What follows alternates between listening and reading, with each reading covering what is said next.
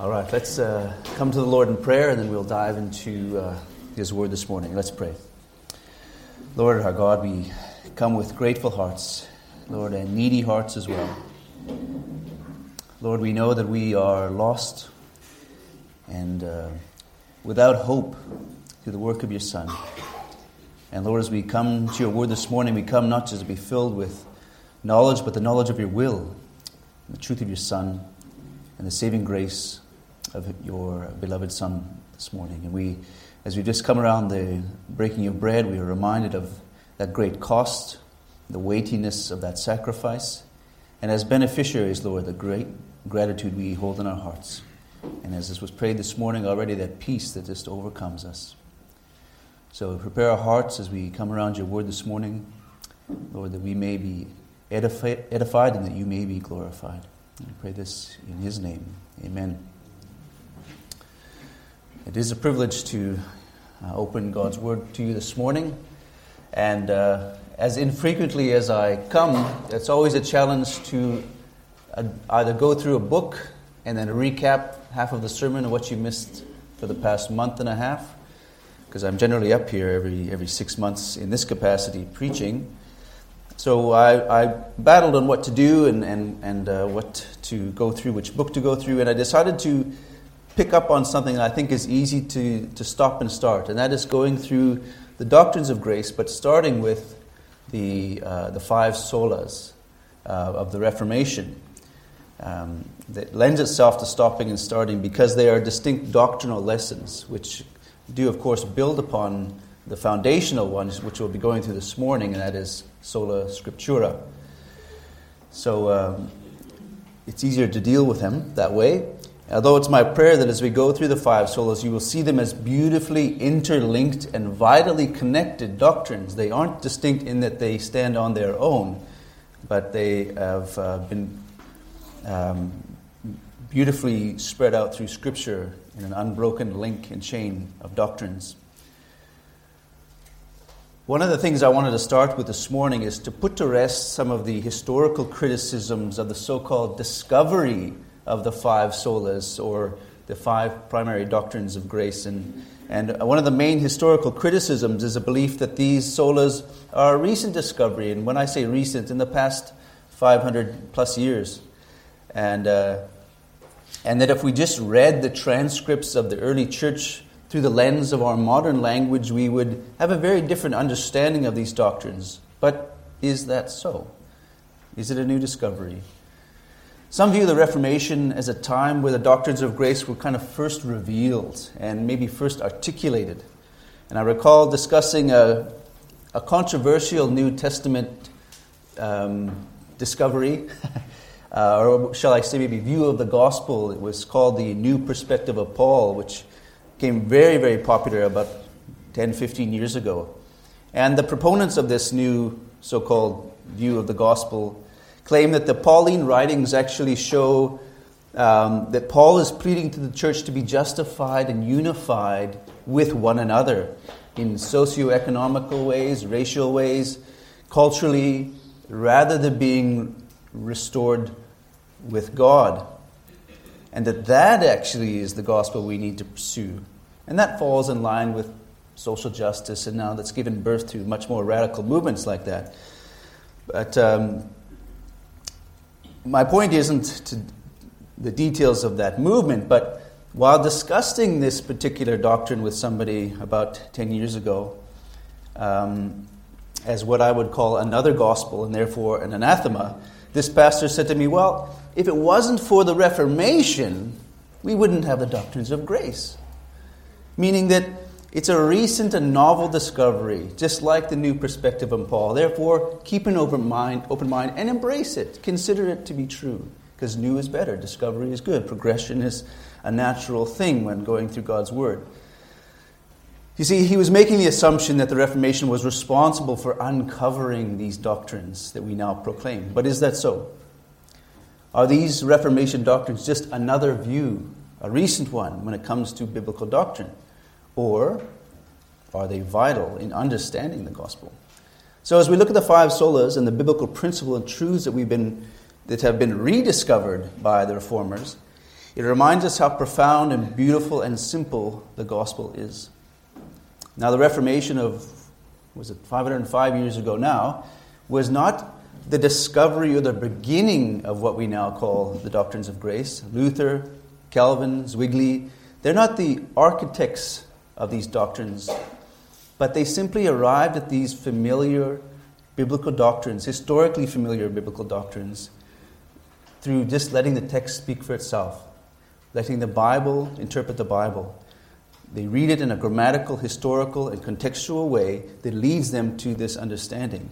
Now, that's something that wasn't permitted at the time, not by the Catholic Church, which took advantage of the low literacy rates in the West generally, and the dependence the people had on this governmental body, which was the church, the Catholic, I'll say lowercase church, let's just call it the Catholic assembly and government. They were a ruling power.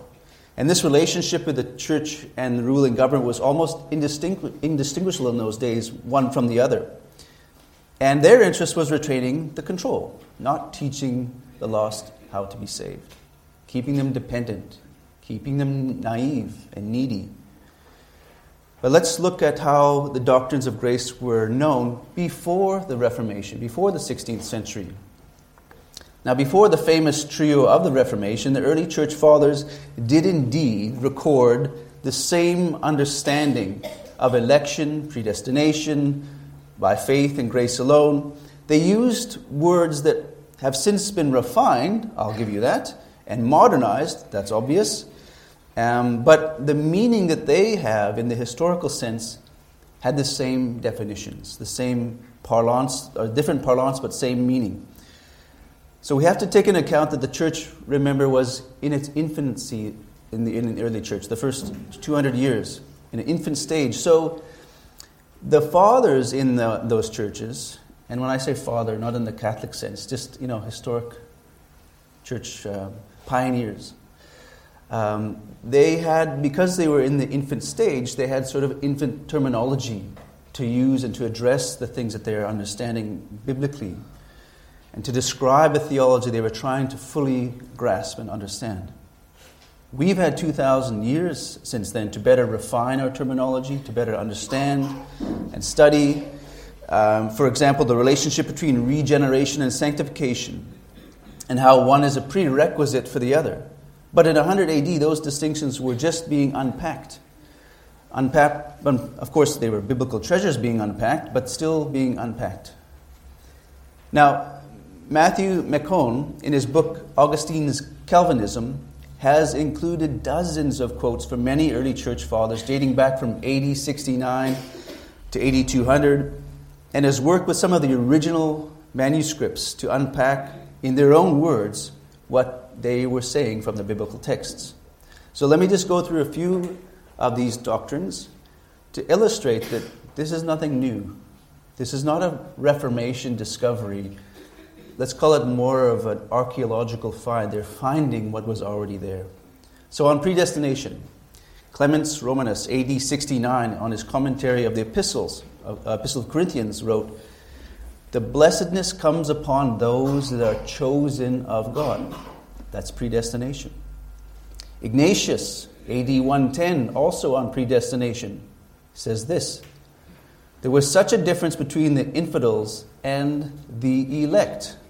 Again, drawing a distinction. God draws out who? The elect. Who is left? The infidels, the unbelievers. Tertullian, AD 200, commenting on Isaiah 40, verse 5. McCone notes that Tertullian distinguishes the issues of things and not substances. He says this: For who does not place the judgment of God in a twofold sentence of salvation and punishment? Wherefore all flesh is grass, which is appointed to the fire, and all flesh shall see salvation of God, which is ordained to salvation. Again, we are looking here at predestination and election. So Tertullian here is seeing that there are those who God ordained for salvation and those who God has not. They are not predestined for fire because all man deserves that very fate, but God has preordained those who he elects in salvation. to save them. Just a couple of more so we can establish that without a doubt, and I could have done a book on this. I mean, there's so many quotes to use. But to align with some of the doctrines we're looking at, let's look at total depravity, one that we'll unpack later, not today, but in this series. On total depravity, Ignatius, again, AD 110, writes, "They that are carnal," says he, "cannot do the things that are spiritual, nor they that are spiritual do the things that are carnal. Is neither faith the things of unbelief, nor unbelief the things of faith." Again, this is translated and still comes off very old world English. But here, Ignatius is articulating a spiritual discernment that can only come through spiritual salvation, a spiritual rebirth. And contrasting that man cannot comprehend spiritual things who has not been born again. And this is total depravity. Nothing new. On limited atonement, here he wrote this, that Christ suffered for us that we might be saved for our sins. And for our sins, Jesus Christ has died for us, that believing in his death, you may escape dying. For Jesus, for the life of believers. So he's being very specific here. He understood that Christ's atoning work on the cross is only effectual for those that are in Christ. And that this atoning for sin is limited to the elect, the believers, who he draws, who God has chosen. There are hundreds of examples that can be given to show that the Reformation wasn't the beginning of these doctrines, the five solas in particular that we'll be looking at.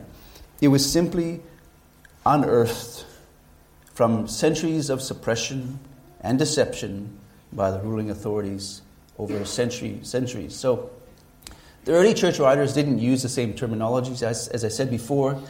That terminology that we have now become accustomed to when we refer to things like limited atonement, they wouldn't have had that definition or that particular phrase, or irresistible grace, or perseverance of the saints. But the meaning is there. These are categories that we have come up with over time. So critics of the early church fathers claim that because they use a simpler or different terminology, they're not referring to what we now call the doctrines of grace, or dare I say even Calvinism. So while the church fathers understood the biblical meaning, they had not yet come up with the same terminology to express it in a way that our modern ears like to hear, and the categories that we become so familiar with. So let's put that to rest. Yes, it's not been an invention of Luther or a discovery of the Reformation, but a rediscovery. So what are the five solas? Let's just look at that quickly, and then we'll dive into the first one, which is, I think, the foundational one, and I'll make that case. So the five solas are the five Latin phrases that were articulated and popularized during the Reformation of over 500 years ago. They emphasize the distinction between the doctrines of grace and the works-based doctrine of the church at that time, the Catholic Church. The word sola is the Latin for only. And we don't use Latin from this pulpit very often, so I felt it was necessary to say that. It might be insulting to most of you, but that's what it is. Only, and is used in relation to the five key teachings that define the biblical defense of the Protestant movement. And they are sola scriptura, sola gratia, sola fide, solus Christus, and soli Deo gloria. And the Latin terms in English mean by Scripture alone, and what I mean by that is that you can understand or you can comprehend by Scripture alone, say by grace alone, through faith alone, in Christ alone, and the last one, to glory of God alone. And this week we'll focus on sola scriptura, through Scripture alone. And this is very much a foundational principle. And it hinges on the four others being even possible. You couldn't affirm the four others without knowing what they're based on. Knowing what we know about God, man, sin, and the gospel is revealed through His Word alone. If this was not true, then the other solas would be built on sinking and shifting terminology, and rather than on the eternal truth of His written and His revealed Word. And all other doctrines and scriptural claims would be brought into doubt without this starting point. And none of the other doctrines could stand on their own or trust it if we can't first agree on this principle of Scripture alone that really is the unchanging truth of God's Word alone. There's no sense even dealing with the others if we can't establish the first. Why debate that we are also saved by grace through faith alone if we can't establish by some certain perfect measure that that is indeed true that we can refer to collectively? We have to agree that Scripture and Scripture alone has the final say in the courtroom of our hearts and minds and teaching other believers. There's no room for this idea of my truth when we're trying to understand, thus saith the Lord. Those are opposing statements. Luther, who is one of the more quotable Reformation teachers, understood this point very well. He said, "We must make a great difference between God's word and the word of man. A man's word is a little sound that flies into the air and soon vanishes. But the word of God is greater than heaven and earth, yea, greater than death and hell, for it forms part of the power of God." He also said this, "Whenever you hear anyone boast that he has something by the inspiration of the Holy Spirit, it has no basis in God's word. And it has no basis in God's word. No matter what it may be, tell him that this is the work of the devil. Whatever does not have its origin in the Scriptures is surely from the devil himself." End quote. All right. This gives you an idea of the kind of resolve Luther had at a time where the Catholics would imprison and even execute those who would challenge their orthodoxy and doctrine at the time. So he didn't mince his words. It's not from Scripture, then it is surely from the devil himself. That's an invitation to be executed, isn't it, at that time? And in the modern church, we take this for granted, that men have died and bled on that hill to faithfully translate and proclaim and teach His Word. And today, so often we hear believers profess that they can understand the truth of God, and I putting air quotes there around truth, or they have some revelation from God outside His Word. Very common. You've probably heard those popular phrases. Let me just open this way. Those phrases that maybe somebody has had a word from God. You've heard that? Or, "I have a word of wisdom for you. God is speaking to me." It's not uncommon to hear in some circles that slippery terminology. And that's either said naively, which we give grace to often, or it could mean that Christian really believes he's receiving extra biblical words from God, audible wisdom. But if it's not from Scripture, it has no value. If it is of Scripture, then just quote Scripture. Don't claim that the wisdom came through you or to you in a mystical experience from your own little noodle. No, it's God's Word. If it's the wisdom of God, then it has come from the Scripture from God. Now, all the doctrine we read from the Reformers was not special revelation from the small, still voice, or it was from manuscripts uncovered in the Catholic catacombs, or some extra biblical writing. No, it's nothing new. They're reading the same word we're reading. The Reformers leaned on the authority of God's Word, the authorial intent in His Word, Scripture alone. So the reason the Reformers put their lives on the line and died on the hill of this sola scriptura, and some literally, is because they were protesting extra-biblical teaching. It was leading people to damnation. The Catharin doctrine had distorted the gospel and inserted other forms of works and nullified Scripture alone. And the other solas, which we'll look at later. So, if we're going to turn this morning to understand Scripture alone, where are we going to turn? New Testament passage, very familiar, I hope. Where do we start? Well, let's open your Bibles to 2 Timothy 3:16. And I'm going to quote it, read from it, And I'm going to be linking it to 1 Timothy 1, where Paul commissions Timothy to go to Ephesus and to teach that body, that church, and correct the false teaching that had infested the church.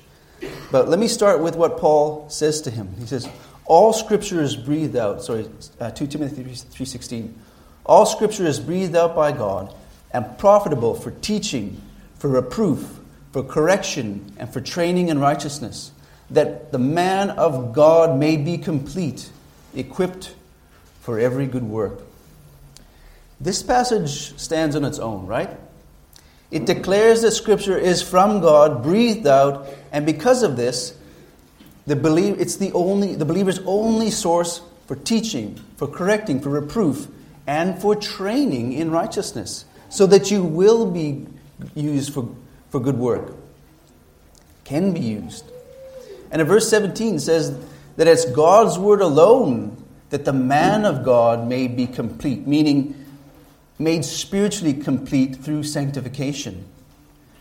And any use in the work of righteousness, in the church, in the body of believers. You cannot be useful without the word of God working in you and through you. If we aren't being sanctified by God's word, and if His word is not what is equipping us, then we're not fit for spiritual work. We can't be useful in the body, nor can we be useful outside the body as salt and light to the world.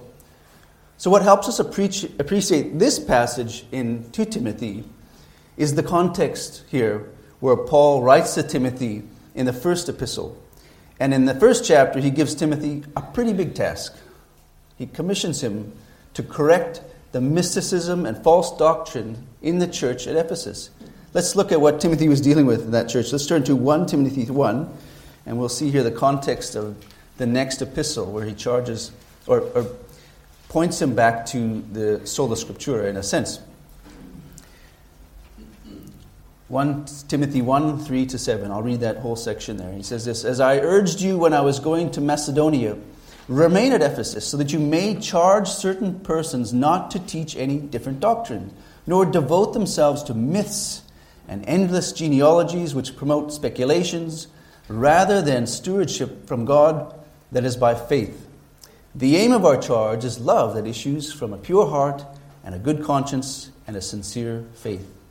Certain persons, by swerving from these, have wandered away into vain discussions, desiring to be teachers of the law, without understanding either what they are saying or the things about which they make confident assertions." So, what's he saying? Timothy, go sort out those who are straying from the truth of God's word, teaching false doctrines, devoting themselves to mysticism and genealogies, which were very important at the time because it set up hierarchies. Like, you following Apollos or Paul? And they would set up tribalism in a sense, a caste system even. And then, Timothy, bring them back from this philosophy and vain debate to a sincere faith through God's word alone. What's he sending Timothy with? God's word. Not a program, not a how-to manual, not some modern book on how to make a great church, not to orchestrate some pragmatic solution. He's saying, go and proclaim the word. So you can see that the church in Ephesus has departed from the truth, which then what? Opened them up to falsehoods. If you don't depart from the truth and you're feeding from the word, it's very difficult to depart from what you know, because what you know is God's word. And that doesn't happen accidentally.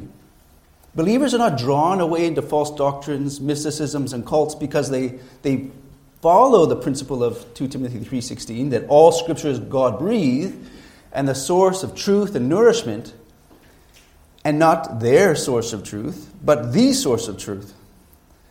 We really need to dispense with this idea of my truth.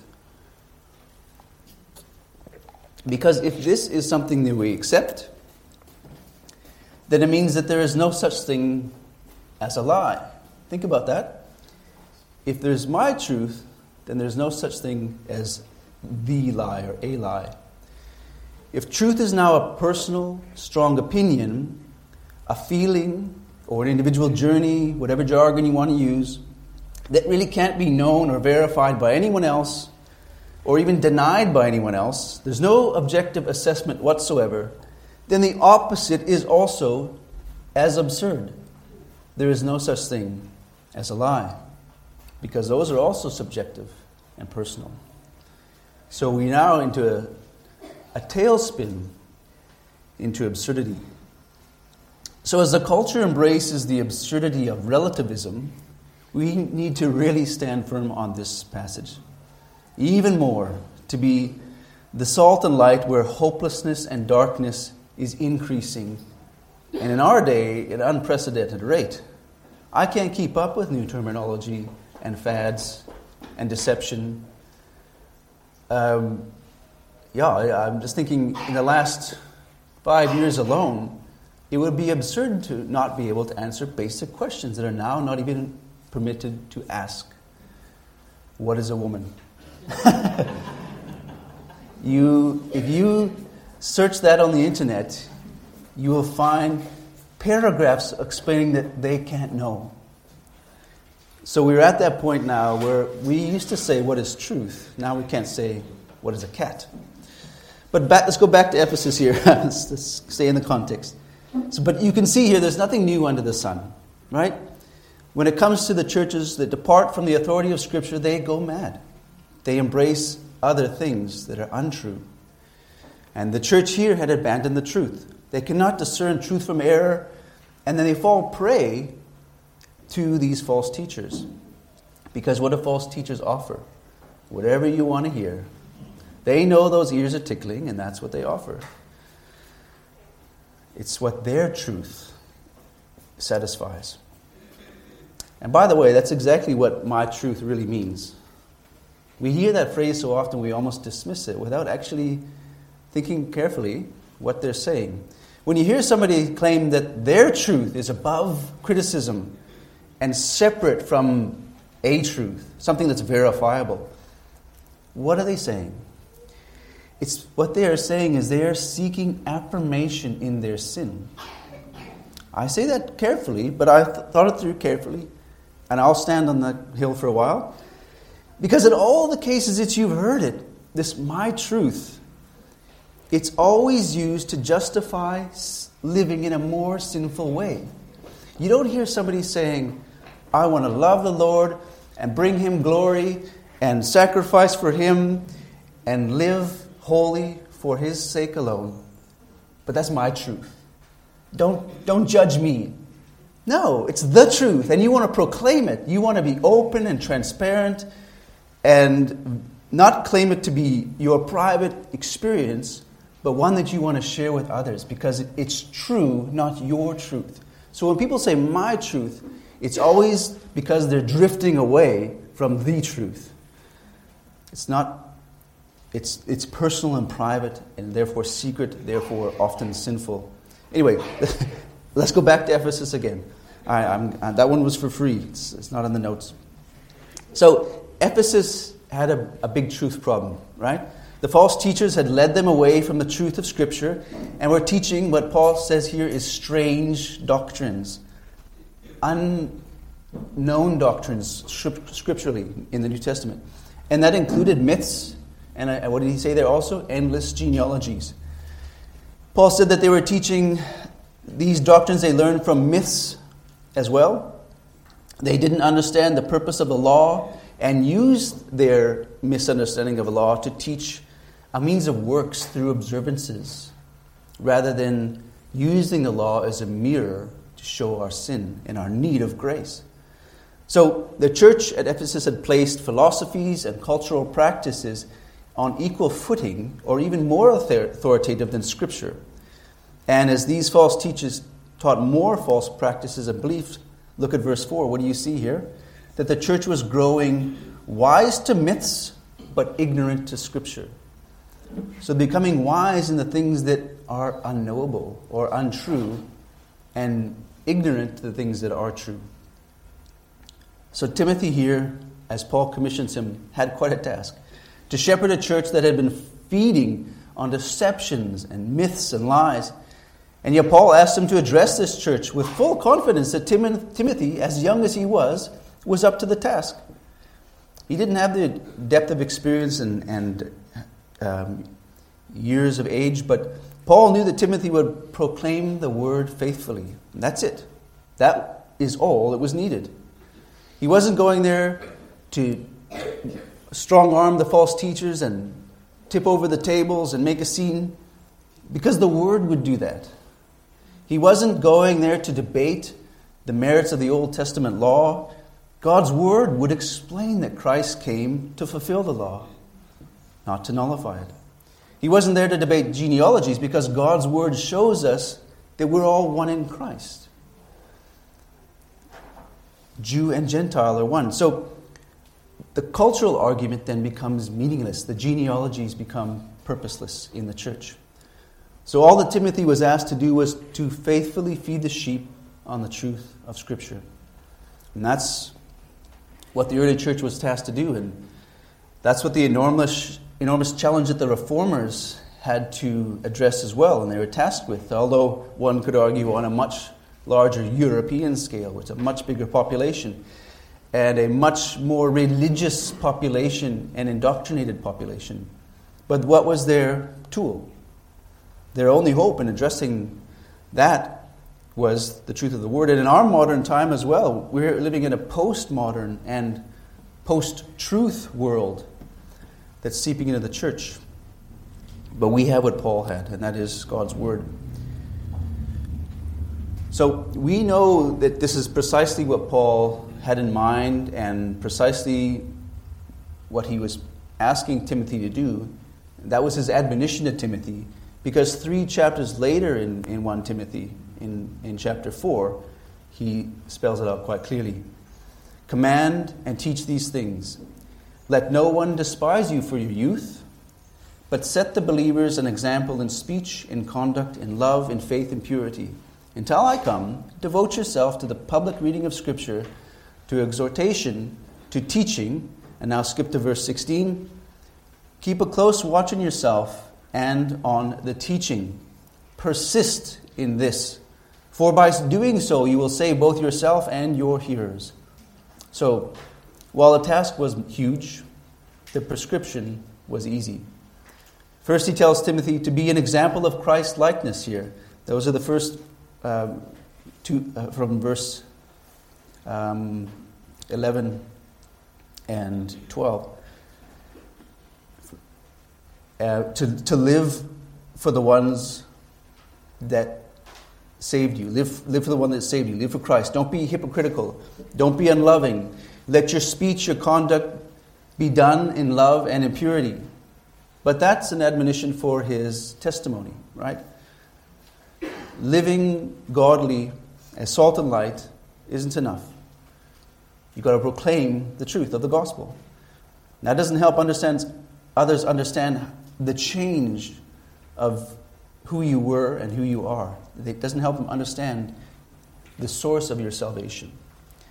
And Paul says it from being faithful and persistent in teaching. Look at the admonition when it comes to teaching in verse 13. Devote, immerse, persist.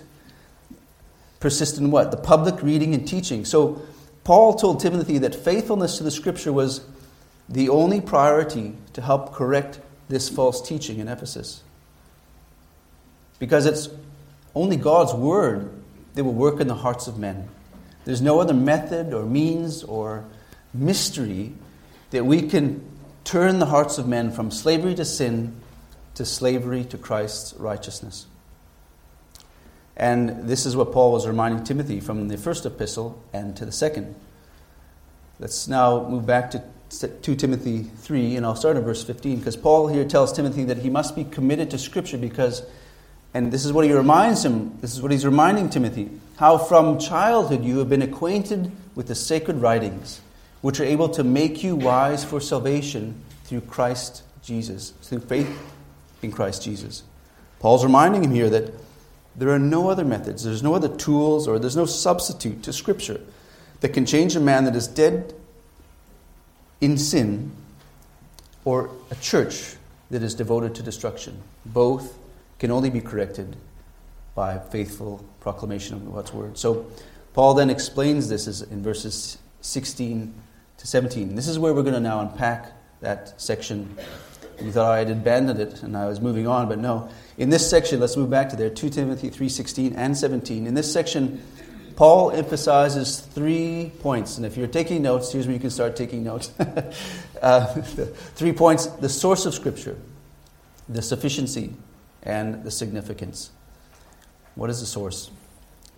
Now, most translations in this section, and maybe it's the way you memorized it, is that all Scripture is inspired by God, right? Most translations put it that way. But the Greek word here for inspired is actually God-breathed. I know this has been brought up a few months ago, and I'm trying to remember who was preaching, but I remember this. It's not just the inspiration of men who pen God's word, but the very breath of life and truth from God. God-breathed reinforces that it is God who is speaking. God is the source, the author, and used men to pen His authoritative word. And that's what makes Scripture authoritative, and that's what makes Scripture sufficient, is it's from God. The Bible authority does not rest on our decision to agree with it. We don't make the Bible true because we agree that it is true. It isn't true because it agrees with our truth. It isn't true because we decide that it makes sense or it's logical and we like it. It's also not true, and this is important, it's not true because it works. Have you heard that before? I've heard that defense. Well, you know the Bible's true because it works. What? Really? Is the Bible then a means to an end? I accept it because it worked. That's a dangerous approach to the Bible, because lots of things work. Lots of things work that are untrue. Lots of things work that are a lie. Deception can make things work for you. Tricking people and deceiving them can help you win your way in the world. It can bring you wealth for a time.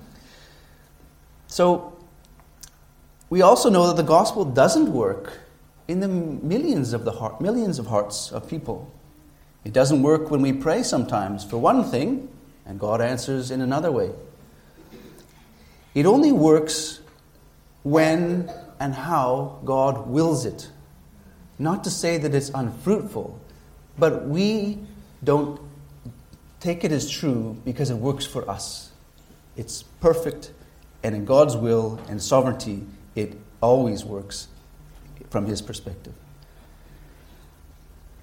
So what makes the Bible authoritative is that it's from God, a sovereign, holy, and righteous God. Now we know it to be true because we know the author, and not because we're convinced by evidence.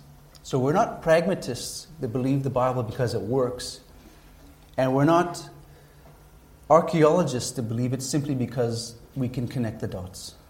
We believe it, and we know it to be true because we know the author. Look what Peter says about Scripture and I'm going to be going through a lot of passages, so there won't be time sometimes to turn there, but we will stay within 2 Timothy 3:16 as our reference Scripture. But Peter says this in 2 Peter 1, verse 20. Knowing this, first of all, that no prophecy of Scripture comes from someone's own interpretation, for no prophecy was ever produced by the will of man, but men spoke from God as they were carried away by the Holy Spirit. Men spoke from God. Peter here is affirming that those who are penning Scripture are not doing so by their own feelings, their own opinions, their own truth, or their own interpretation even. No prophecy, he says, was ever produced by the will of man. But he says this in verse 21, spoke from God. Now, there are some that interpret what I've just read prior to that in 2 Timothy 3:16 to mean that God-breathed is referring to previous canonized Old Testament. That was the only complete Scripture at the time, and therefore it doesn't really refer to the New Testament. But even the New Testament writers seem to contradict that, or they're deluded. Just like we read from Peter here, they demonstrate that they didn't think they were writing their own opinions. They knew they were penning the very words of God. Let's look at a few examples here. Paul says in 1 Corinthians 2, verse 12, "Now that we have received not the spirit of the world, but the Spirit who is from God, that we might understand the things freely given us by God. And we impart this in words not taught by human wisdom, but taught by the Spirit, interpreting spiritual truths to those who are spiritual." Now there's a lot here, and I know it's almost going to be frustrating that I can't exposit all that I'm going to be using as a reference. But Paul knows that his writing is not from the hands of clever philosophies or philosophers, but from the Spirit of God, he says. He says, freely given us by God. Why? So that we might understand what? All the claims that he is imparting, the words of God. In verse 13, to those who are spiritual and can interpret those truths. Now the opposite is also true, that spiritual things are discerned by spiritual people that God has revealed them to. But he says there in verse 12 that we have received not the spirit of the world, because the spirit of the world is contrary to the truth of Scripture. It's untrue. It's vain. And he even contrasts that. Yeah, that's the implication that spiritual truths are discerned only by the spiritual, because it is from the Spirit of God to those who God has revealed it to. But now let's look at that was 17. Yeah, so verse 17. When Paul here is dealing with false prophecy, men who were drawing believers away from the truth, and he had harsh words for those people who were misleading and teaching falsehoods in the church. And in verse 17 he said, "For we are not like so many peddlers of God's word." Peddlers of God's word. "But as men of sincerity, as commissioned by God, in the sight of God we speak in Christ." That's quite an indictment. There are men who will peddle whatever they want people to hear and claim it from God. Or they may even be preaching God's word, but deceiving in its meaning. They're deceiving to suit a meaning they want you to hear or understand. It's always to mislead. It's always to draw you away from God and others and draw you to themselves. There aren't false teachers that are trying to lead you to something else. It's always for their own benefit. And Paul's statement is bold, that they are preaching sincerity as commissioned by God, and they speak in Christ. So Paul isn't claiming the wisdom and truth comes from anywhere else except from God. In Colossians 1:25, we also read this, "Of which I became a minister according to the stewardship from God that was given to me for you, to make the word of God fully known, the mystery hidden for ages and generations, but now revealed to his saints. To them God chose to make known how great among the Gentiles are the riches of the glory of his mystery, which is Christ in you, the hope of glory." Now we read some of that this morning, didn't we, in the Bible reading. Now Paul here says he's preaching the word of God, not the Old Testament word of God, because he emphasizes something important here. What is that? The mystery. The mystery of the gospel that has now been revealed. It is to the Gentiles and the Jews that this word of God is now revealed to. The hope of glory is revealed by God through Paul. He's speaking of the gospel. He is not saying he's the source. He is saying he's the messenger. And now, let's now look at what Paul writes to the Thessalonian church. And take note how they received it. In 1 Thessalonians 2:13. "And we thank God constantly for this, that when you received the word of God, which you heard from us, you accepted it not as the word of men, but as what it really is, the word of God, which is at work in you believers." Paul preached the word, and it was received by the church as such, the word of God. It was God-breathed and received as God speaking to them. So, 2 Timothy 3:16 is not referring to previously settled Scripture, the Old Testament, but the whole counsel of God. There are many examples of apostles affirming this, and their writings, and they're always referring to God, always giving God the glory. And it's not authoritative because of them, but they are saying it's authoritative because of God. And they thank the church for receiving it as such, not as opinion from Apollos or from some other hero or because he's Paul.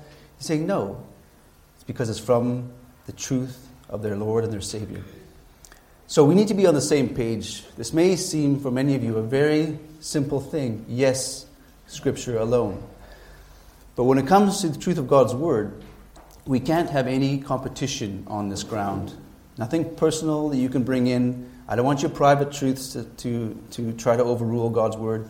The truth of God is not relative and it's not personal. It's precise and it's eternal. So that's the source of Scripture. Now let us take us to the next part of this same sola scriptura, which is the sufficiency. We're still in 2 Timothy 3:16, the second part of it. The first part is all Scripture is breathed out. The next part is, and profitable for teaching, for reproof, for correction, and for training in righteousness. Well, I hope we've established the first, so we can now go to the second. Because it is the Word of God, we can pretty much assume that it will be good, right? It is profitable, meaning that it's valuable to apply that truth in your life. It's one thing to argue the Bible is without error, but we now need to know that it's sufficient as well. We don't need more than it. It's perfectly true, but also perfectly sufficient, meaning enough, meaning you don't need more. That there is nothing outside His Word that can add to it or contradict it. And this is what Paul means when he says that Scripture is profitable for teaching, for reproof, for correction, but also for training in righteousness.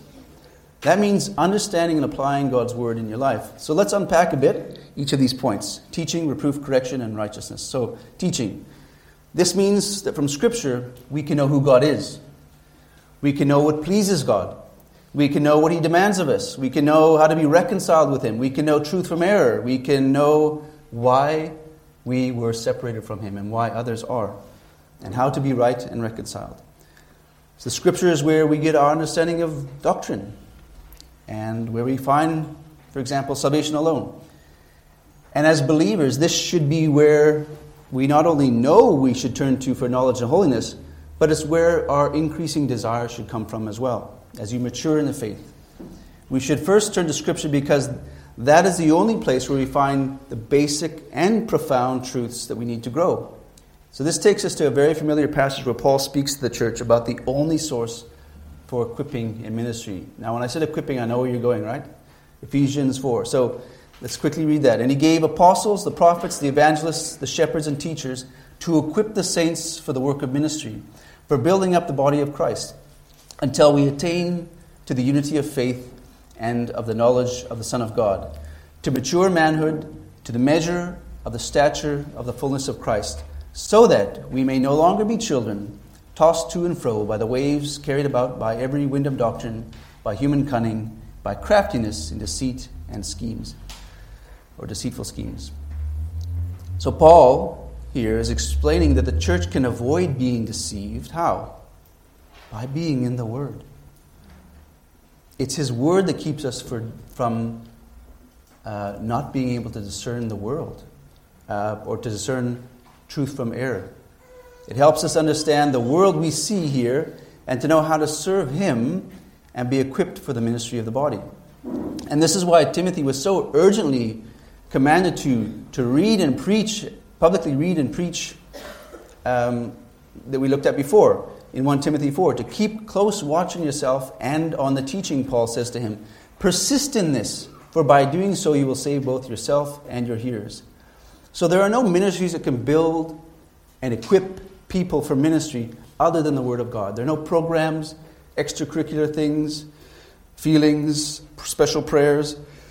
There are no self-help books or workshops that can mature the believer other than God's Word. There's no other way to do church, let's say, than proclaiming God's Word and by being obedient to it. That's doing church. There's no other way.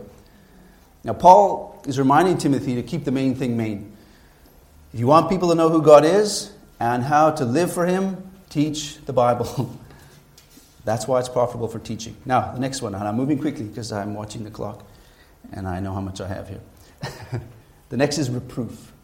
The Bible is profitable for reproof. So the Greek for reproof means what? Rebuke, to correct. It means to show somebody they are wrong and to point them to what is right. It means that the Bible is what we use to determine that somebody is right in their understanding or in their application, in their doing. It means Scripture is the thing that is doing the judging, let's say. The preacher, the other believer, the mature one, he's just the messenger. Now, this is a pretty unpopular in our era of my truth, right? Like Pontius Pilate, our collective culture is saying, what is truth? Actually, we're beyond that now. What is what? What is grammar? Right? It's scary where we're going. Just 10 minutes ago, we were living in a time where you often heard, who are you to judge? Or, don't judge me, was another comment. But way back then, 10 minutes ago, they at least acknowledged there was a truth, right? You're being judged by some standard of right and wrong. But in the era of my truth and the disappearance of even lies aren't even real. This is falling on deaf ears.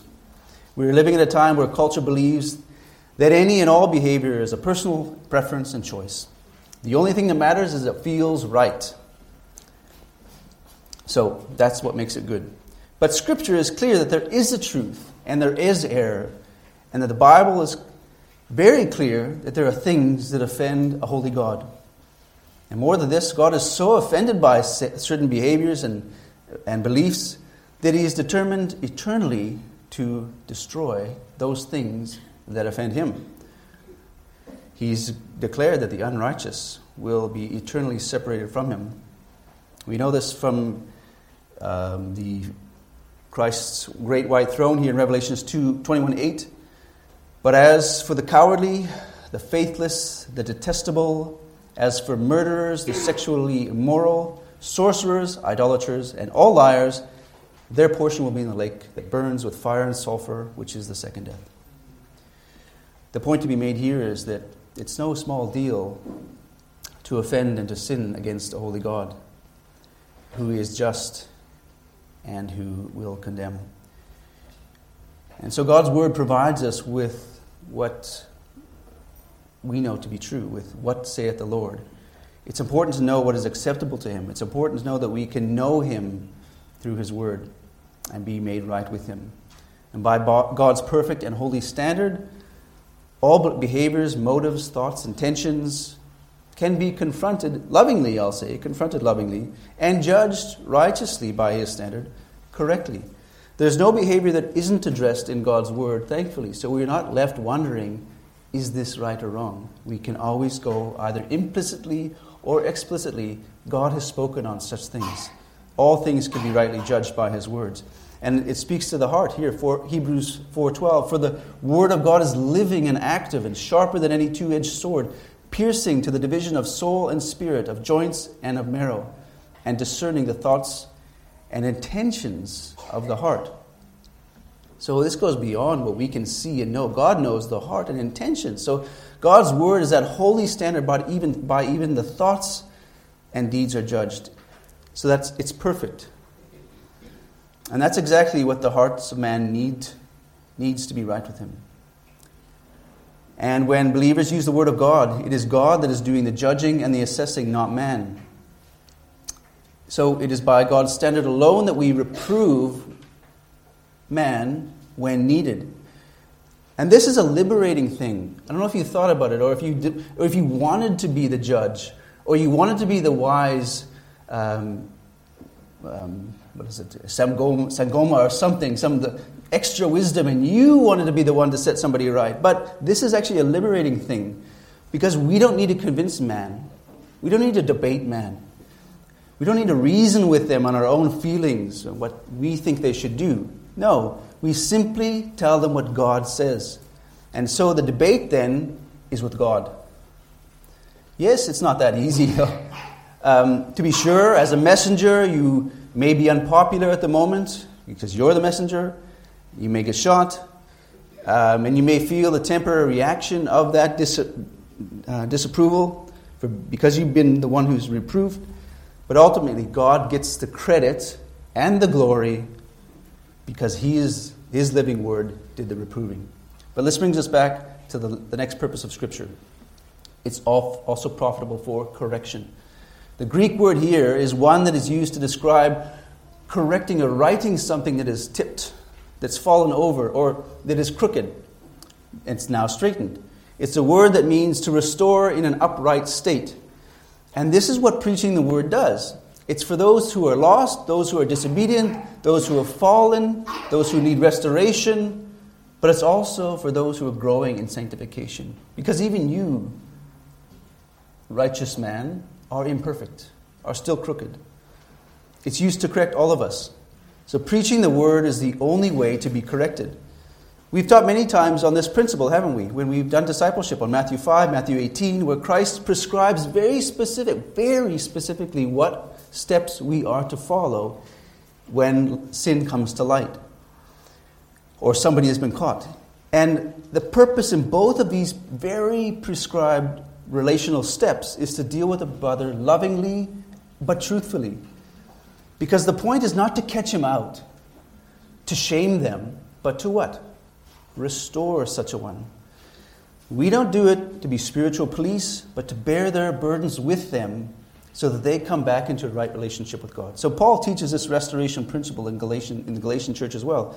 Galatians 6, verse 1. Brothers, if any is caught in any transgression, you who are spiritual, restore such a one in a spirit of gentleness.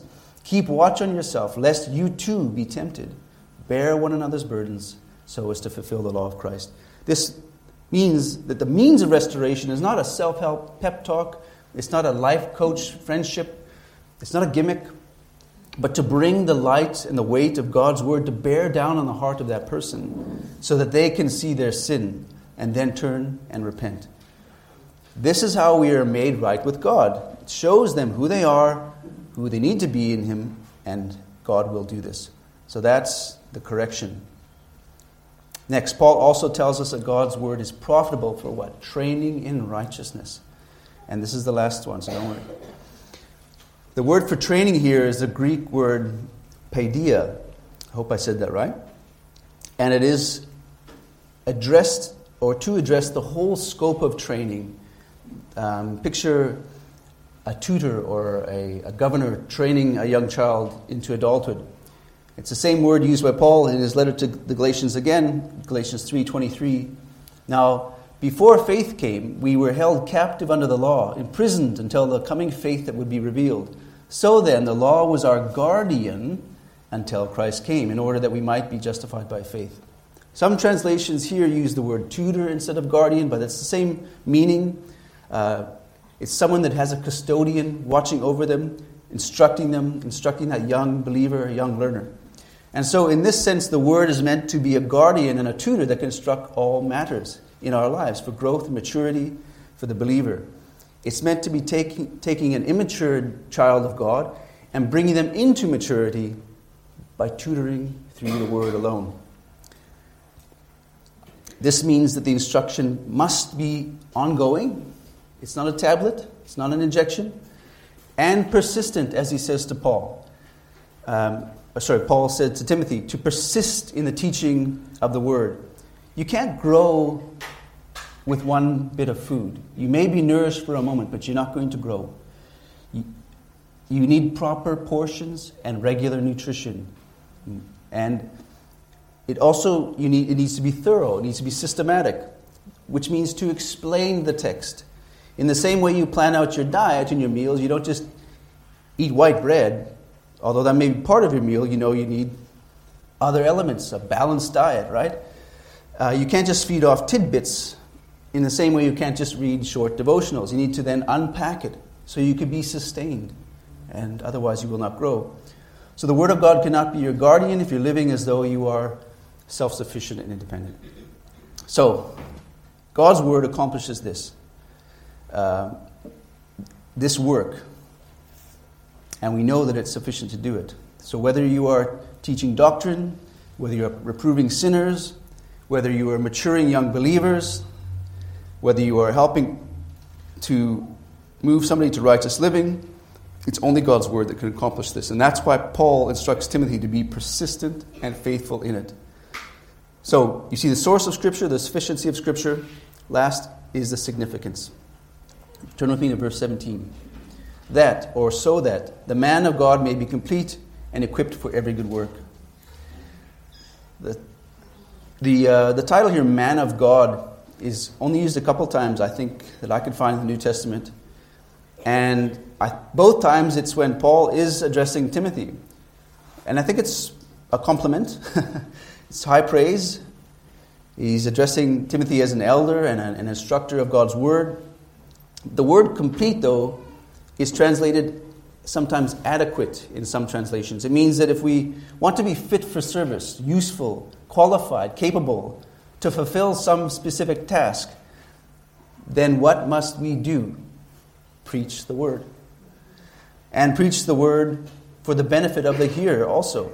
If the Word is to be a guardian, that guardian or a tutor that we looked at, in our hearts, it must be proclaimed faithfully and regularly so that we can apply it to be equipped.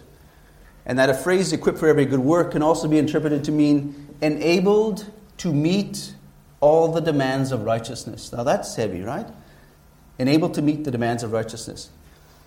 It's the only thing that will make the weak mature and correct those who have fallen. It alone can teach and reprove, correct and train, and it alone can produce spiritual maturity. God, speaking through the prophet Isaiah, says this, Isaiah 55:11, so shall my word be that goes out from my mouth. It shall not return to me empty, but it shall accomplish that which I purpose, and shall succeed in the thing for which I sent it. So we know that it will not come back void. We know that God's Word is not faulty. It won't fail. We know that it's our only source of righteousness. And proclaimed faithfully, it never comes back empty. It always accomplishes purposes. So when we look to the Word that has, the world that has moved away from the authority of God's Word, be encouraged that it is not you, but it is God who accomplishes His will and His purposes. And through your faithful obedience and proclamation of His Word, that will be done. And that's what the Reformers did. They opened God's Word to see that Catholic monstrosity that was preaching captivity to certain works and enslavement to certain practices. And nobody was free and nobody was unable to know their assurance of faith. They addressed it through what? Preaching the Word. But God did all the work. Like Spurgeon said, you don't need to defend the Word of God, just release it like a lion. It is not bound. It shines a light into the darkness like you can never do. And this is why it's vital to start with the beginning. Sola Scriptura, Scripture alone. That's our foundation. There's no competition to His Word. This is why Paul ended his letter to Timothy with this exhortation. Preach the Word. 2 Timothy 4:1-5. I charge you in the presence of God and Christ Jesus, who is to judge the living and the dead, and by His appearing and His kingdom, preach the Word. Be ready in season, out of season, reprove, rebuke, and exhort, with complete patience and teaching. For the time is coming when people will not endure sound teaching, but having itching ears, they will accumulate for themselves teachers to suit their own passions, and they'll turn away from listening to the truth and wander off into myths. Paul's encouraging that even though we may not see the results we are looking for in our time, and we know that there are those who will reject the Word of God, it's not something that works on all people. And there are those who will no longer endure sound teaching. We must just preach the Word, and God will do the rest. Amen. Let's pray.